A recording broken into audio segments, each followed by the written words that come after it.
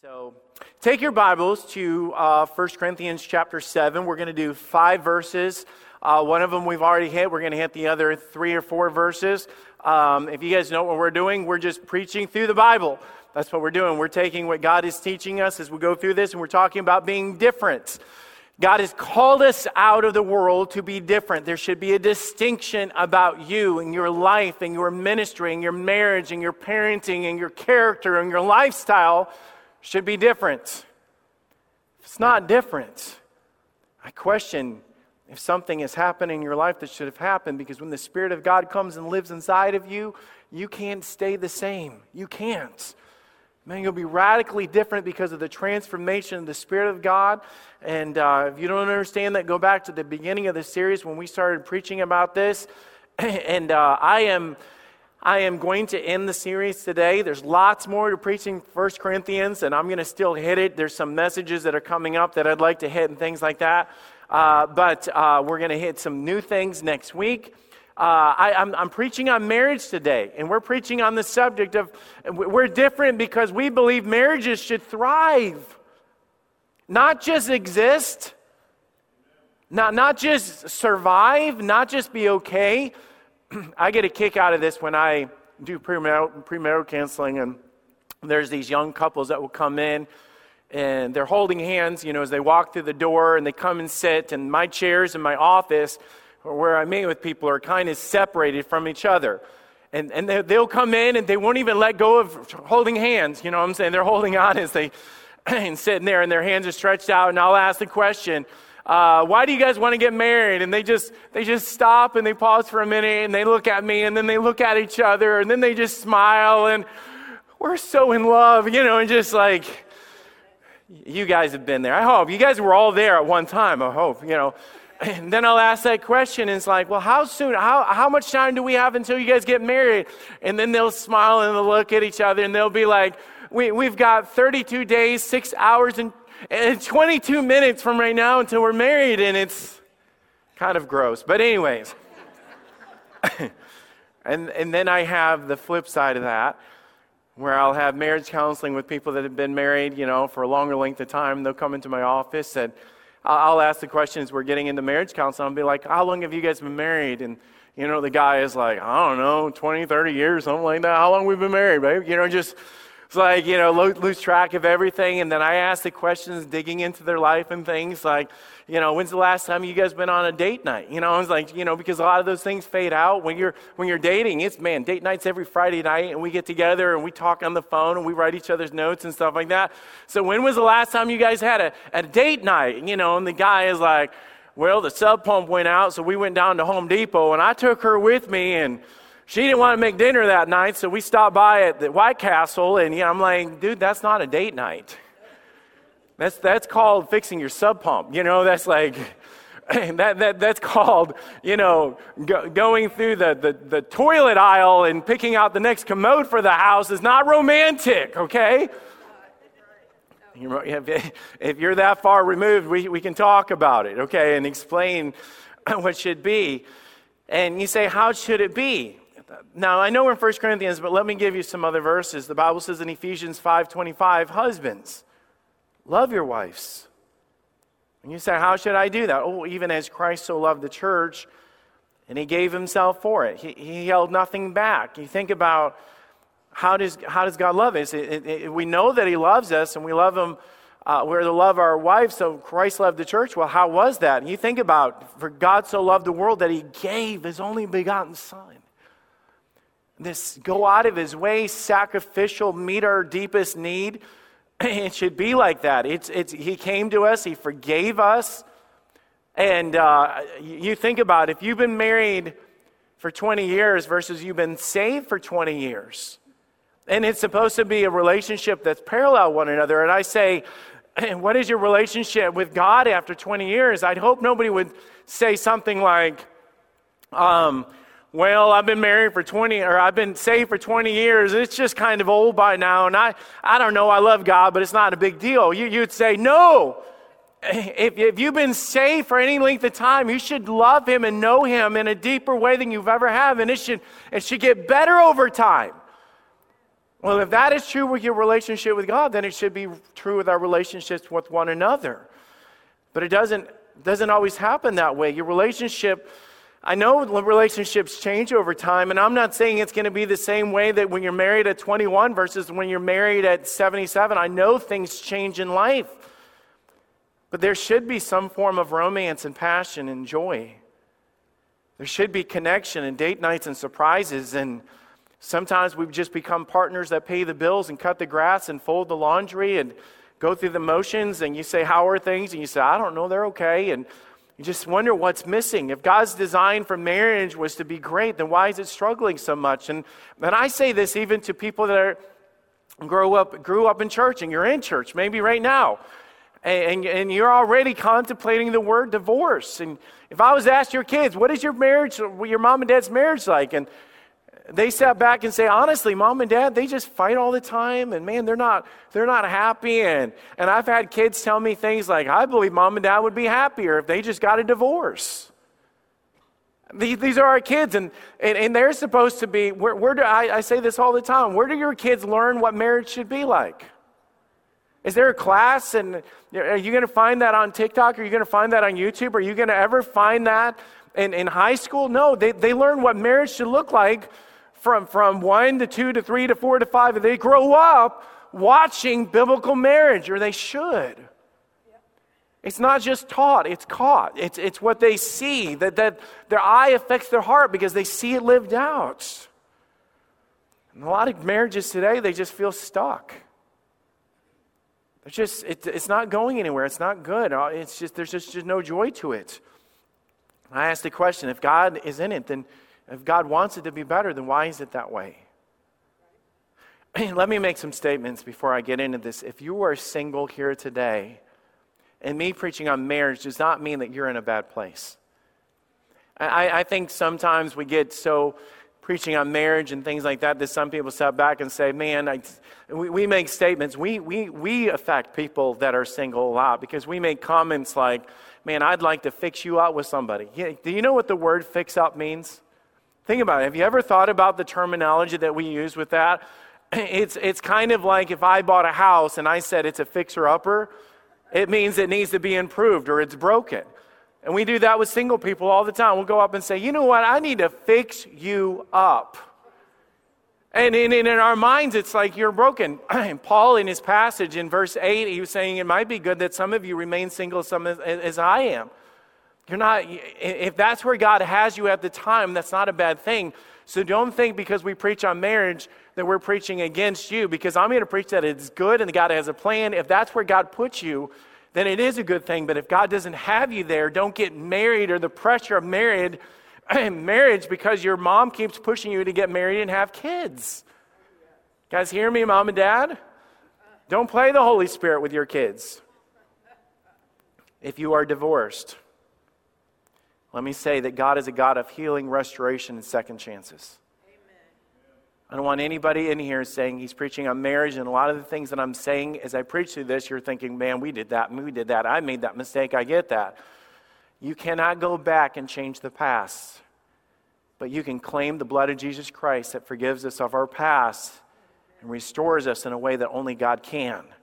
You are not damaged goods, and God is not finished with you. Just know that. But why is this important? Because marriage is an institution that is foundational. Before there was school, before there was church, before there was family, before there was anything, God established marriage of husband and wife from the very beginning of it. And that's important for us to understand. It's more than just two people falling in love. Marriage is a foundational principle of society. Ben Shetler last week did an awesome job over the weekend. He was talking about the foundation. Part of the foundation of our culture today is marriage. And I think that's important for us to understand just because it should be good and it should be growing and it should be thriving. And I think it's important for us to grasp that concept. If you are in a relationship with somebody and God brought you together, then God has a plan for that. And it's more than just having kids. And it's more than for just existing. God has a foundational principle of building the church and building culture and everything through the foundation of marriage. Let me show you this. In the Bible, everything begins and ends with marriage. Did you guys ever think about that?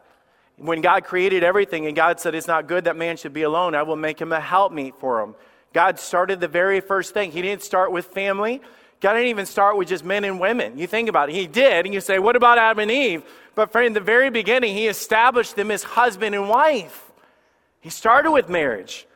It says in the creation of man, he said, therefore shall a man leave his father and mother and shall cleave unto his wife. Didn't say his partner. Didn't say his significant other. From the very beginning, cling unto his wife and they shall be one flesh. He did not just make two people or men and women, but he created marriage from the very beginning. If you go to the very end of marriage, or very end of time, you find marriage. So you're serious. You're talking about going to heaven and being with God in the end of time. But think about it. And I, John, saw the city, New Jerusalem, coming down from God out of heaven, prepared as a bride adorned for her husband. Again, God calls us to be the bride of Christ. The illustration of marriage. The Bible begins and ends with the illustration of marriage. It's a big deal. So Paul is addressing the sexual sins that were tearing this church apart. We've gone through that. We did 2 messages about that. And I wasn't trying to harp on something. I'm just saying it's a big deal in our culture. It's important for us to understand. Today I want to focus on the right thing, okay? I want to focus on what's right, what's in here. So 1 Corinthians chapter 7, verse 1, we've already done this verse, so I'm only going to tap it on the head as we go through this. Now concerning the things whereof you wrote unto me, it's good for a man not to touch a woman. Now he was dealing with fornication, and he was talking about the fact that it's good for you not to have relationships with the opposite sex, that the word touch literally means to kindle a flame or to turn on. Don't start acting like married people if you're single people. And a lot of us get into trouble with premarital sex because of the fact is that we don't set up boundaries in our lives. We cross these boundaries and all of a sudden we end up jumping into bed with people that are not our spouses. Just for the record, as I say this, that is not of God. It's sin. And I'm not saying that to be mean for anybody that's living in that lifestyle. I'm saying that from my heart to tell you, if God established something to be right and you're doing what's wrong, then it's not going to work. It's not going to work. Nevertheless, to avoid fornication, let every man have his own wife. Let every woman have her own husband. It's marriage. Paul is going to teach on marriage. Not to fade, not to fall apart, not just to exist, not to lead to divorce, but to thrive, the opposite of this. So I'm going to give you some points on how to have a marriage that thrives rather than dies. If you want to take notes and do the opposite, you can kill your marriage. I mean that. You can absolutely kill your marriage. Because a lot of us are doing this, and it shouldn't be that way. I'm going to start off really foundational, okay, because I think it's important. Number 1, we need to embrace God's design for marriage. I got into this verse and I thought, man, how it's almost redundant of what he's saying. He says about marriage right here. He says, marriage is an incredible thing and God created it and it works, but it must be done God's way. But think about what he says. Nevertheless, to avoid fornication, let every man have his own wife. Let every wife have her own husband. Do you guys see the distinction there? It's a man and a woman, but he gives them the title or the role or the responsibility of being a husband and a wife. I am more than just the man that lives in my house. I've got a role on my life that I am the husband. I've got a job. Jenny is more than just the woman in our house. Because she's married to me, God gave her a responsibility. If he came up to me and says, who is that guy that's preaching? And just like, oh, he's just some guy and I'm just some guy. But it's for my responsibility given to me by God, I have the title or the role or the responsibility of a pastor. Because I have the title or the role or the responsibility of a pastor, I can go to passages in the Bible that tell me that I have a certain way that I need to live and conduct myself because I'm held to a standard that God has established for the role of which I have. So you cannot go out of here and say, I am a husband and live your own way. You cannot walk out of here and say, I'm a wife and I live my own way. If you are different and you live according to the Word of God, God has told us that role has to be done God's way. You're not just a male. You're not just a female. You're not just a man or a woman. God has established a role and responsibilities for you. So let me put this, and it takes two. For everybody here, and you're going to nudge, and I mean, there's going to be a lot of nudging going on. I know that. And by the way, I can see it. It's okay. I can't see everybody that's on the screen right now on Facebook, but yeah, I know the nudging's going on. And that's okay. I'm okay with that. I'm not going to be like, there's some nudging, but we'll go with it. Marriage is a combination of two different types of people. God made us different. So we have to embrace our different roles in marriage. It says this, and I know I'm reiterating this a lot. Every man have his own wife and every woman have her own husband. There's two different roles here. Okay? I do this in premarital counseling. Can I do premarital counseling with you guys? This is what I do every time I start off with, a couple and stuff. So I'm going to kind of give you some of this. So I take the Word of God. I have them bring their Bible, and some of you that are here have been through this with me. So I take them all the way back to Genesis, and I just tell the Bible story of Genesis chapter 1, 2, and 3. And we go through this, and I start asking questions. So I'm going to ask these questions. Okay, what did God create on the sixth day? Oh, it's quiet in here. You guys are like, can we talk in church? You guys can yell at that. God created man and woman. Okay, that would just help me out there. But a lot of times we tell this story wrong. And we don't fully tell the story the way that it is, because sometimes we just kind of run through it. It's like a bullet point list. On this day, God created this, and did this, and we go through this. But on that day, God created Adam and Eve. But we almost have to say God created Adam when we finish the story, because God did not create Adam and Eve at the same time. Now, in Genesis chapter 1, he explained it, and he made man and woman. But when we get to chapter 2, he starts breaking it down. God created man before he created woman. He created them at separate times. Let me explain this. God was making a distinction as he was doing this. God created them at separate times. God created them in separate ways. What did God do differently at the beginning of this? God created man out of the dust of the ground. God created woman out of the rib that he took from Adam. He's making a distinction. Can I explain this, guys, as we go through this? God made a distinction, a drastic, visual, obvious distinction between a man and a woman, between a husband and a wife. And it goes all the way back to the beginning when God was establishing the foundation. He goes to Adam and he makes them out of dirt. He formed man, breathed into his nostrils the breath of life. When man rose up out of the dirt, God had one person to spend time with him. Before God ever introduced the man to the woman, man was alone with God. You cannot successfully lead your wife until the man learns to be alone with God. Foundational right here. He could have easily made Adam and Eve out of the dust of the ground, and he formed both of them, but he didn't. He made a distinction. From that, God gave responsibilities, and the Lord God took the man. It doesn't say, and God took Adam and Eve and placed them in the garden. God took the man and put him into the garden to dress it and to keep it. He named the animals. He was oversight of the garden. He gave him responsibility. He made him work. Guys, you hear that? He made him work. You say, I thought this was before the curse. God gave responsibility even before the curse. There was part of what God was doing. Adam was alone with God. He was way before he was introduced to it. Now listen to this. God gave Adam instruction. And the Lord God commanded the man. You guys look at that. I want you to see that. And the Lord God commanded who? The man. Saying, of every tree of the garden thou mayest freely eat. You guys know he goes on and say, but the tree of the knowledge of good and evil thou shalt not eat it. But I'm going to ask you guys, who did God tell not to eat of the tree? The man, the husband, the dude. Okay, God said, don't eat of the tree from the very beginning. Now I'm going to ask you a deep question. If Eve isn't there, God, how is Eve supposed to know this? God was establishing order. God was establishing responsibilities. God was establishing roles in marriage. Now they both sinned. I'm telling you, they both sinned, but God calls Adam out. I'm going to say something right now. Husbands, according to the Bible, you are leading, let me just ask you, are you leading your family spiritually? Are you leading your family spiritually? The Bible gave us roles and responsibilities in marriage. God gave us things that say this is what you're supposed to do. I have something wrong with my throat, and I've been battling with this all week, so you guys bear with me as I go through this.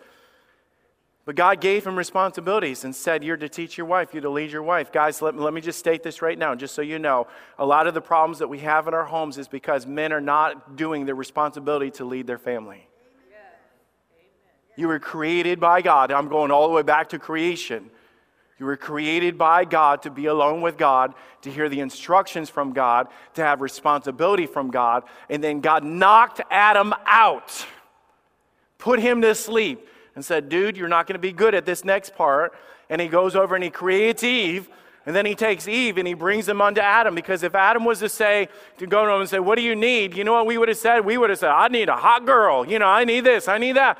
God knocked him out and said, you don't even know what you need.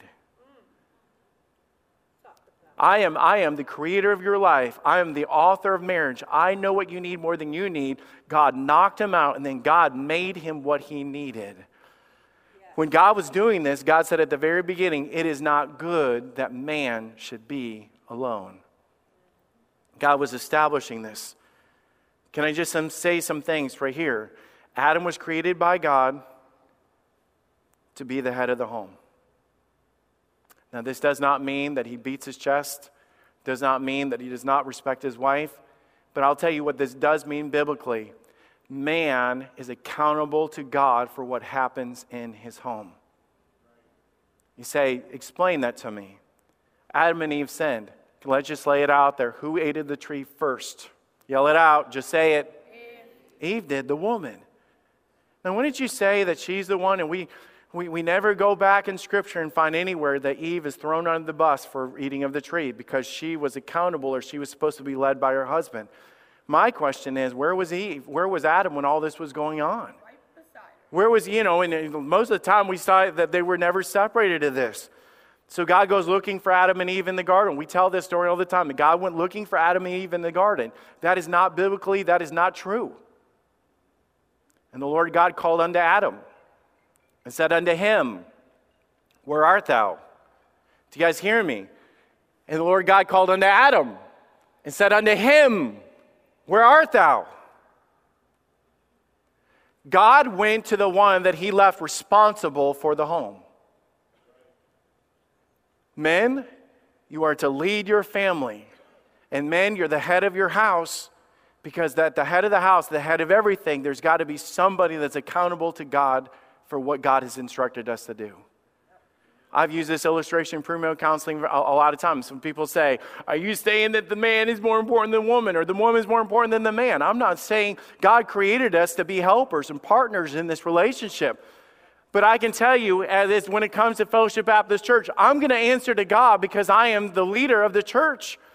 And if there's a CEO or the president or whatever, we understand this concept that there's got to be somebody at the head, at the helm, that is held responsible for what's going on. When it comes to the family, God made the man to be responsible for his family. So that's not talked about very often in this world. Yeah, and it's not working, is it? It's not working. Men will come to me and say, well, we're falling apart because my wife doesn't respect me.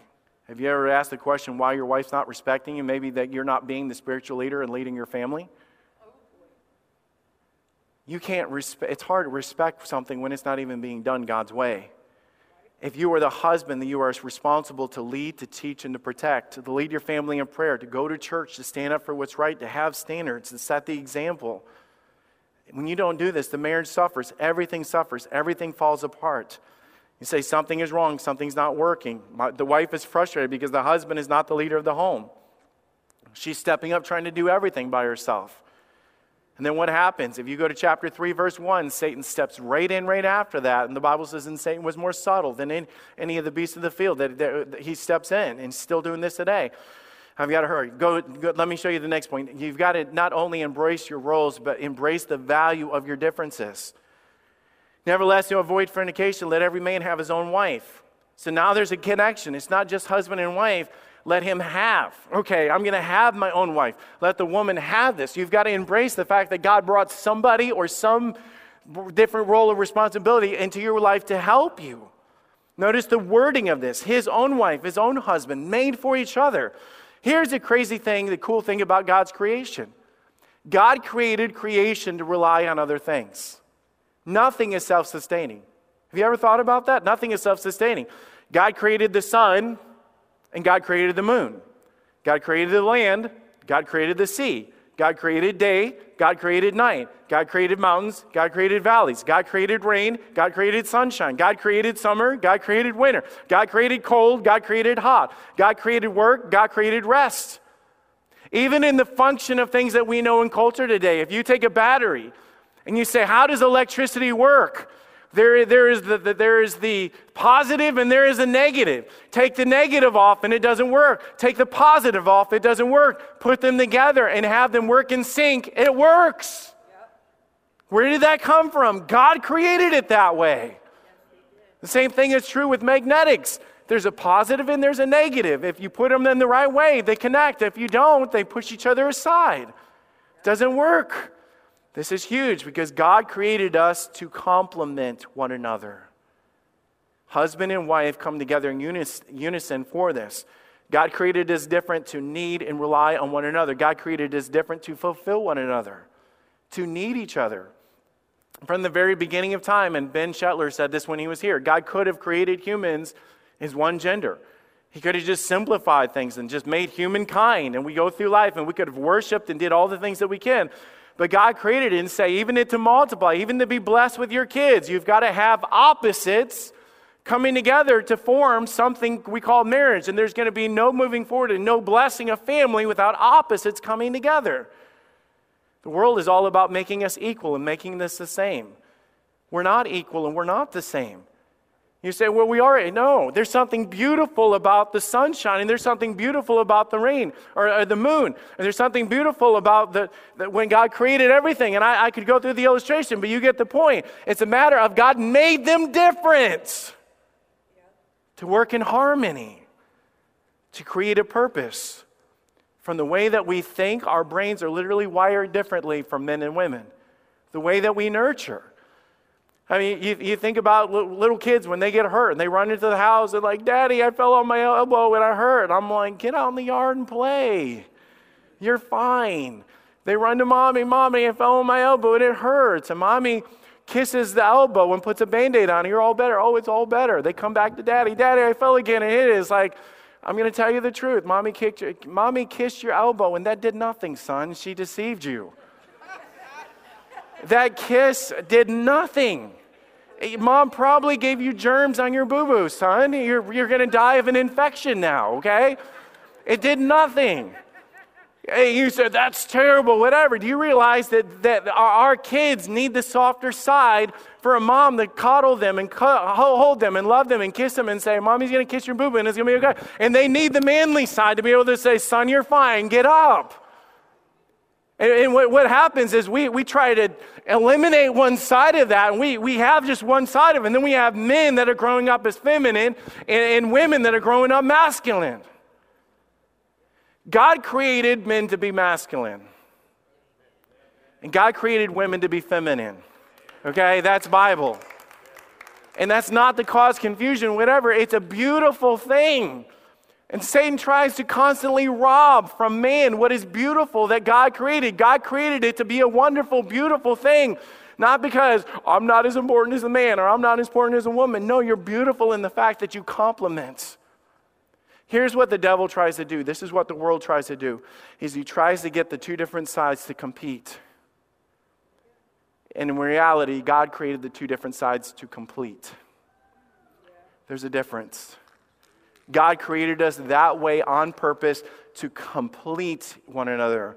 God said it's not good that man should be alone. I'm going to make him a helper, a helpmeet for him. I'm going to bring what he's missing into his life to complement one another. This is what God did. The problem is when we stop valuing the differences that God made. You say, well, she can't make up her mind, or she gets emotional about this, or she always wants to talk, or he always wants to plan things out, or he's cautious about this, or overthinks, or he's too aggressive, or whatever. And you say, I'm just not like that. God was like, I didn't want him to be like that. I made you different to bring balance to the relationship. Me and Jenny have discovered this. It's funny how different we are. So I have the privilege. My sister Christine is back here with us. She came up. My mom is here, and they came in to be with me over the weekend. And so I love them, so she can vouch for this. When we grew up, our lifestyles of us growing up in my house and Jenny growing up in her house, it's two different worlds, two different styles. I grew up with brothers and two sisters, and she grew up with all sisters, and it's different. And when we do different things in life, it's way different. When we go on vacation, you know what I want to do? I want to plan out the trip. We're going to theme parks. We're going to hit every theme park. We're going to get there in the morning. We're going to stay. We're going to hit all the big rides. I calculate what we paid for that theme park ticket divided by the number of rides that we went on, and that's the value of that ride.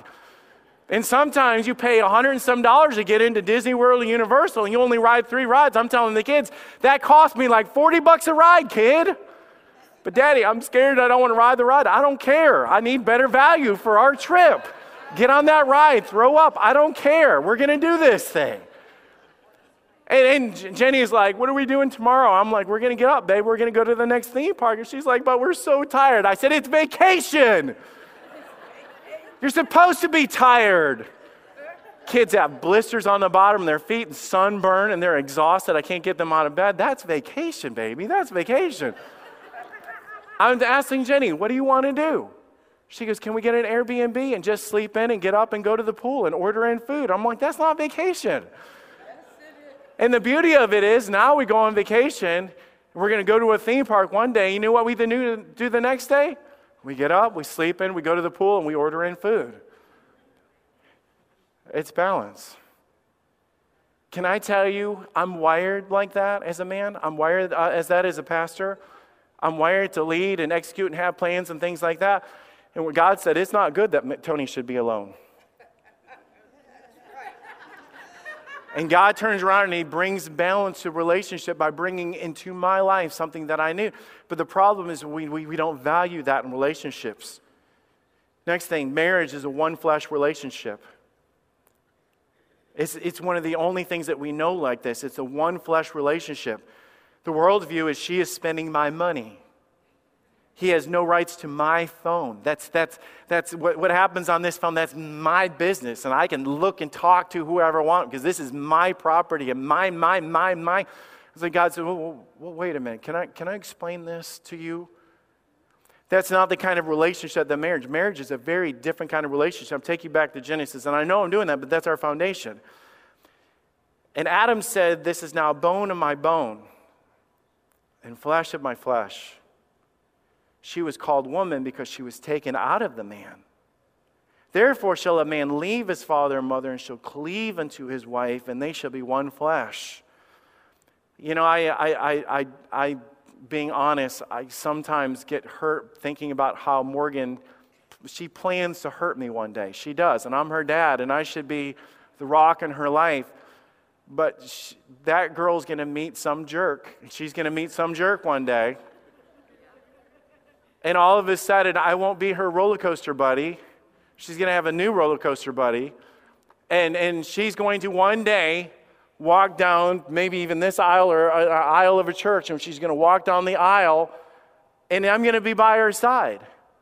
And then she's going to shove me out of the way and say, sit down, old man. And then she's going to grab the guy that has hair.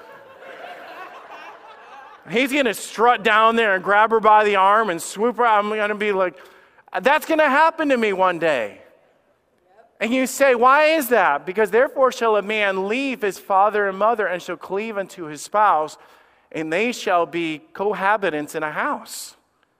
No, the Bible says, and they shall be one flesh. You guys understand that this relationship of marriage is the only relationship in the world that is described as one flesh. The only thing. It is not just partners. It's not, the Bible describes it as one flesh. Literally means that they are part of your life in such a way. You think about even from the creation of Adam and Eve. God took man and he made him out of the dust of the ground. God could have taken woman and made her out of the dust of the ground.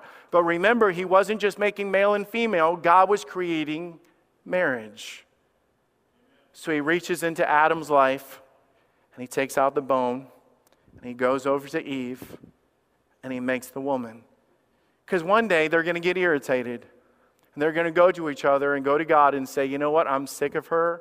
We try to talk about things and she just starts crying. I ask her what's wrong. She says nothing, Lord. She says nothing, but Lord, obviously if you look at her, there's something wrong. Lord, I've asked her 10 times where she wants to eat, and she says she doesn't care. But every place that I say we want to eat, she rolls her eyes and says, I don't feel like that. Eve speaks up and says, he is a jerk. He wants to get physical all the time, and he looks at me, and I wish there was such a thing as clothes. And, there's just this relationship and this banter going back and forth in this relationship, and she could have just stepped up and said, I'm done with this. I don't want him in my life anymore. There's a problem there. Number one, God put them together. When God puts us together, God doesn't make mistakes. There's another thing. I'd have to separate what God did, or God would have to separate what he did. So God would have to go to Adam and say, just take back your rib and let's just call it a separate, let's just separate that and take back what's yours. Adam would have to go up to Eve and say, Lord, I'll have to rip her apart. And God says, absolutely. You want to know why God took a rib out of Adam to make marriage? Because what God has put together, let no man put asunder. But it's more than just an anti-divorce illustration or message that God is doing. This was a visual of what God's saying is, I've made you closer than any other relationship on the face of the planet. It's a one flesh. And I know I can have his savings account and she can have his savings account because we're saving for surprises or anniversary gifts or something. I'm not talking about that. But this whole idea that it is my life, my business, my thing, my kids, my house, my retirement, my, you don't get marriage. Those are my kids, and I'm going to do this, and I saved up for this, and that's my time, and my. You don't get marriage. Marriage is each for the other. God literally said, you are one flesh. I don't have time to get into it. The Bible talks about men and saying that how we love ourselves is how we love our spouse, and there's so much teaching with this, and God made it this way on purpose. Now I'm going to go faster because I do have 2 more points, but we'll just go faster with this. We thrive in marriage when we embrace God's design for marriage. But notice verse 3. Let the husband render to his wife due benevolence, and likewise also the wife unto the husband. The word render means to deliver, to give away, or reward to their spouse. The word due literally means required or needed. The word benevolence, we know that, and say, people will call the church and say, do you have a benevolence fund? What they're asking is, do you have any resources available in the church to meet the needs that I have of food or whatever it might be that they have for their life, food or clothing or money or whatever. They're just asking, do you have a benevolence fund? The word benevolence literally means also using kindness through resources that you have. So here's the thing. We thrive in marriage when we meet each other's needs. Let the husband render unto his wife due benevolence. And likewise, also the wife, the husband. It's the same thing. You are to take the kindness and the resources that you have from being different. The sun helps the moon and the moon helps the sun. And you say, which one's better? They need each other. And if you were to grow a plant, the plant needs sunshine and the plant needs water. You say, which one's more important? They need both of them. But have you ever thought that God created plants to need the other things that he created? He created them different on purpose. You can say, my spouse is needy, and I'm going to say, you are absolutely correct. God made us that way. Because I need to be encouraged, and I need to be valued, and I need to be appreciated. We need to feel loved. I need to know that I'm not alone in life. I need to know that I don't face ministry alone, that I don't face family problems alone, that I don't face depression alone. And God says, you know what? It's good that man shouldn't be alone. I'm going to create him a helpmeet or a partner or something that's going to help him. God created it this way, and when he created them, he said a helper, a helpmeet, a lover, a friend, someone that meets the other person's need. And by the way, we use the illustration of our marriage with Jesus Christ. For God so loved the world that he gave us his only begotten son. You know what that was? God loved me, and he didn't just say, I love you. Babe, you know I love you. You know I love you. No, God came out of heaven to step into the world to meet my greatest need. And what did he get out of it? Oh, we just crucified him on a cross and spit in his face, ripped out his beard and scourged him. While we were yet sinners, Christ died for us. This is why the Bible says, husband ties it in, love your wives, even as Christ also loved the church, and he gave himself for it. So it's like, as we're different, and we're like, I'm the head of this house, you're going to do what I say. God describes it and says, you realize that all the resources and everything that you have, the kindness and the edification, the words of affirmation and the service and all those other things, you are to meet, to give unto your wife the due benevolence. Give her what she needs. And likewise, the wife, your body is not your own. You are to give to your spouse what she needs. You say, what happens? Let's be honest. We get lazy. We begin to take each other for granted. This past week, have any of you guys ever heard of the 5 love languages? Raise your hand. You've heard of the 5 love languages. So that's by Gary Chapman. This past week, we're part of the Idea Day Network. And every Tuesday, they have like a class that they do on a Zoom call. And the guest speaker for this last week's class was Gary Chapman. And he just sat in his office and he did a Zoom call with us. It was incredible. And he started just teaching and just brought to my mind about how God has created us differently on purpose and how we speak a different love language.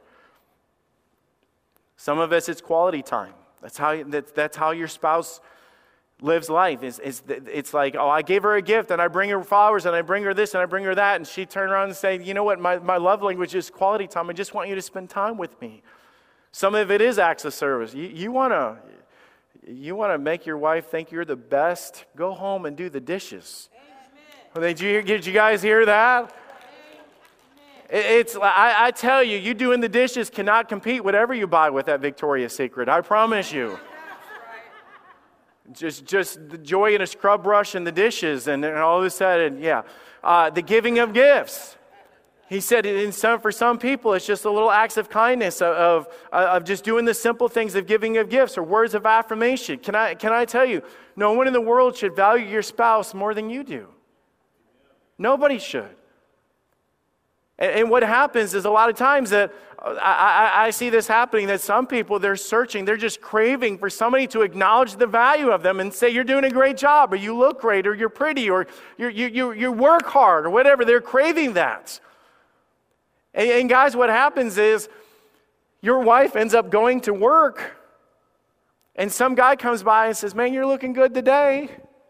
Or, man, you're such a hard worker. Or, man, are you married? You're such a catch, or whatever. And something inside of them, they well up like, I've not heard that in years. Nobody ever makes me feel that way. And Satan just steps in and says, well, that's what you need and that's what you deserve. And all of a sudden, things go downhill. It's on both sides of it. Or physical touch, another one of the love languages that we have. But a lot of people live their lives with their love being empty. They don't feel valued. They don't feel noticed. They don't feel appreciated. They don't feel loved. Because we get comfortable. Can I tell everybody here right now, what I'm talking about right now just straight up takes effort. You've got to know what the difference is. You've got to make an effort. You say, well, that's not me. You know what? One thing about the 5 love languages, you probably speak a different language. If your language is the fact that you speak in physical touch, and my love language is physical touch. I have to hug my kids every night before we go to bed. If you guys know me, I'll hug your neck, I'll shake your hand, I'll pat you on the back of the hand, I'll pat you on the shoulder, I'll punch you in the arm, I'll do whatever, in a nice way, okay, in a nice way. They're like, man, that guy's violent.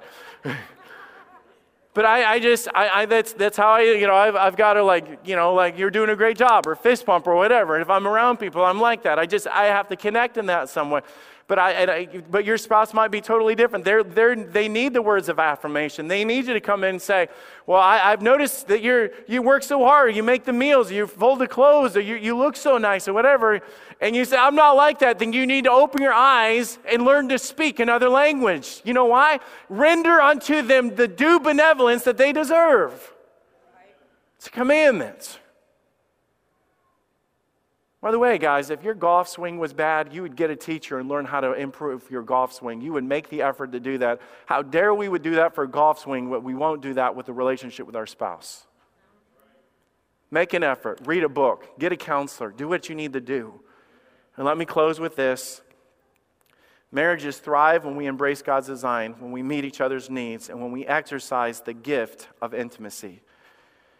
Paul addressed the sexual sins that were in the church. and the wrong that was happening and how it was polluting the church. But then he addressed what is right and what was needed and what was created for marriage. Verse 5, defraud ye not one the other, except it be with consent, that ye may give yourself to fasting and prayer and coming together again, that Satan tempt you not for your incontinency. Paul was addressing the need for sex in marriage. And I know to even say the word sex in church, people are like, oh, he can't say that word. God created that word. God created sex. God said when he was done that it is good. And you say, I don't believe that. Do you know where Cain and Abel came from? You say this is uncomfortable. You know what's uncomfortable is the fact that the world has grabbed this concept of sex and ripped it to shreds and perverted it. And the church turns their head and looks the other way and says, I don't know why marriages aren't fulfilled and I don't know why things aren't working, because we stopped talking about the things that the Bible is literally clearly put in Scripture. Sex was created by God. We talk about how it shouldn't happen outside of marriage. Can I reiterate? Let me just go back to my message that I preached a couple weeks ago about what God created sex to do. Sex and relationship is more than just producing children. God created sex to be super glue in marriage. And I explain this. If you take two people that are not married, and you take two teenagers or young people or people in their 20s, and they begin to engage and expose themselves in such a way to be totally open to the other person in such an intimate level. They give of themselves in every way possible. There's no way closer to put two people together. It is an emotional, spiritual, mental bond that God creates. And then they break up. Or they cheat on each other. Or something happens. And then that person goes away saying, I am so depressed, I'm suicidal, I can't even face them, I'm not going back to that church, I'm not going back to that youth group, I can't ever see them, I'm all this, because you know what Satan does? Is he takes that relationship that was meant to bond and bond and bond and bond, and therefore shall a man leave his father and mother and cleave unto his spouse, so they shall be one flesh. It's the liquid nail for one flesh. It is part of the thing that God gave them that is totally secluded from everybody else. You're not to have an open relationship. It's not supposed to be an open marriage, okay? It is one man for one woman, and that's the way that God created it. When we blur the lines of that and we bring people in together for that, and then what we do is we rip it apart. That emotional bond that was connected, and those teenagers, the young people, like, I feel so rejected, and there's restraining orders, and I hate them, and they hate me, and we rip them apart, and we separate. It was never supposed to be outside of marriage. It's meant to be a bonding agent for a relationship in marriage. But when it is in marriage, it brings a bond on a level that nothing else can. It brings a closeness that God created. Now, I know sex should be a normal part of a marital relationship. And I'm not saying that there's not different seasons of life that we go through in marriages or medical issues or emotional issues. I know that. And I tell you, as a pastor, as I'm preaching this, that I acknowledge those things, but I would also challenge you to confront those things. Sometimes we're just like, I can't because something in my past or something there. But man, those things, get a counselor, talk to a Christian, talk to somebody, because sex is good for marriage and it should be there. And I know that there's wounds and things like that, but God heals and helps. You say sex is not always what it should be in marriage, because a lot of the other things that we've already talked about are not present in marriage. Men, if you would learn to step up and lead your wife, she'll fall in love with you in a way to give herself to you, or to engage in that relationship in a way that she naturally feels led to. For sex, it's physical for men, and it's emotional and mental for women a lot of times. And you say, that's why I don't understand it. And then, well, God had a plan for that, because if God made us the same, it would not work. God literally made it to create balance. Remember everything. And by the way, I'm saying this, and I think you guys can all read between the lines, and I don't mind saying it at all. That's why same-sex marriage doesn't work. We take the balance that God's created and we swing it over here, and we try to put the positive and the positive together, or the negative and the negative together, and we're wondering why it doesn't work. It might work for a season, but it wasn't created by God to do that. God literally created you with needs to be able to meet with the other person. God created you I'm not trying to be weird with this, but God created you physically in such a way to connect to the other person. God created you physically in that way to do that. And Satan loves to take things that God created and he just moves them around. He twists and confuses things to where they don't work right. God made us different on purpose. And thriving marriages need sex when it's done in the right way. Sex was created by God to build the relationship, but not to control. It says, defraud not one from another, except it be for the purpose of fasting and prayer, but that's the only time. But to use it as a weapon, like I'm mad or I didn't get what I wanted or whatever, the Bible says that that is wrong. You don't use it as a weapon to your spouse, or else Satan come in and tempt you. We're not talking about just existing. We're talking about thriving in marriage. Let me give you a passage from the Old Testament. I'll wrap this up here in a second. Proverbs 5:19, the Bible speaks of love and passion and sex. And he says, Proverbs 5:19, let her be as a loving hind in a pleasant roe. The description of beauty, it was poetic. Let her breast satisfy thee at all times. That's not being weird or perverted. He was literally bringing in the physical, just saying that you will be satisfied with sex of marriage, but it should not be porn or cheating. And by the way, can I throw something out there that how we have this dilemma that happens a lot of times, and I've already kind of hinted on this, I don't mind reiterating this.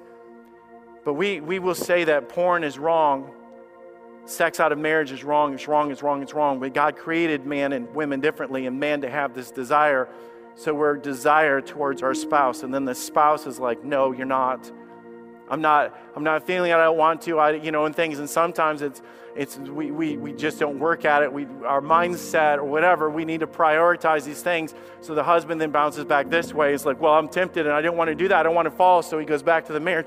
And you realize that what we do is we create this, there's no options. I know what is right and that's not working, and I know what is wrong and I know that won't work either, and I don't know what to do. I'm just being real with you guys, okay? I'm just being real. Because I talk with couples all the time, and they're broken over this. And I'm trying to be real with you guys, because a lot of women don't feel fulfilled in marriage because the man is not stepping up to be the spiritual leader. You're not doing your job. You're not loving her. You're not meeting her needs. You're selfish, and she knows it. But you want her to be like, oh, I'm so into that. She's not into that, okay? She's not into it. Because you're not into your job or responsibility, but it started with the man all the way back in Genesis.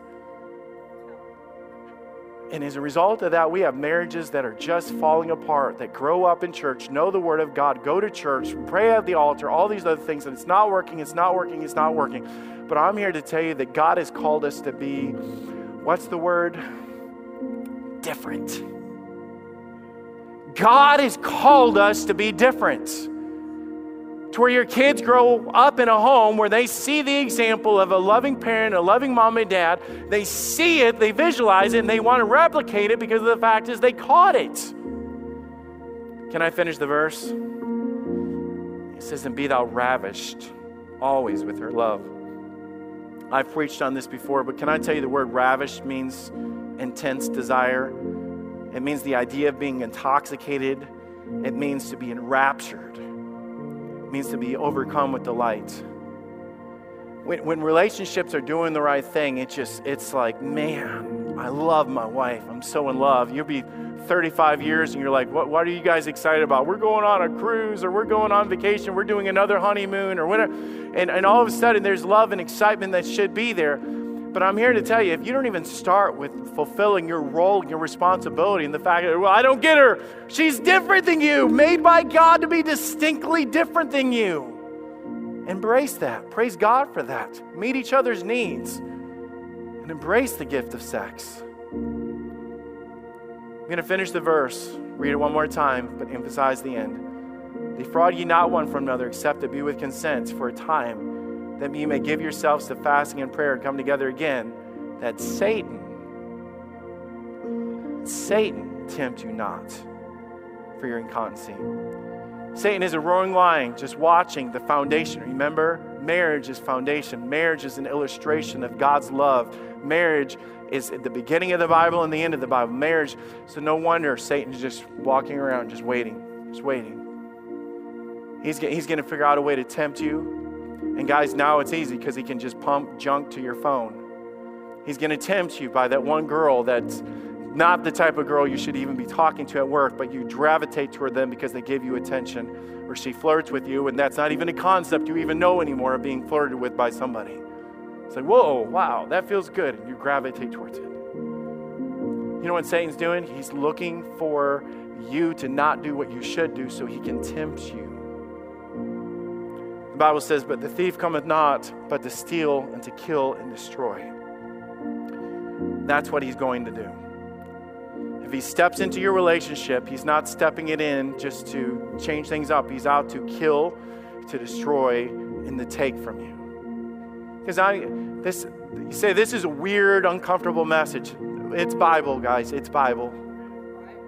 And if we don't start preaching the Bible, we start falling apart and we don't know why. I know it's uncomfortable. I know that. And I know that it's one of those things that you're saying, man, I didn't come there. I need to be edified. If we start doing the word, what the Bible says, I promise you our lives will change. Our lives will change. So let's just keep doing what God has called us to do. And let's keep being the church that stands on the truth. And you guys back me up. We'll keep preaching and busting open issues that we know are controversial as long as it's Bible. Man, it's going to edify the saints and change the church because that we're just doing God's thing God's way.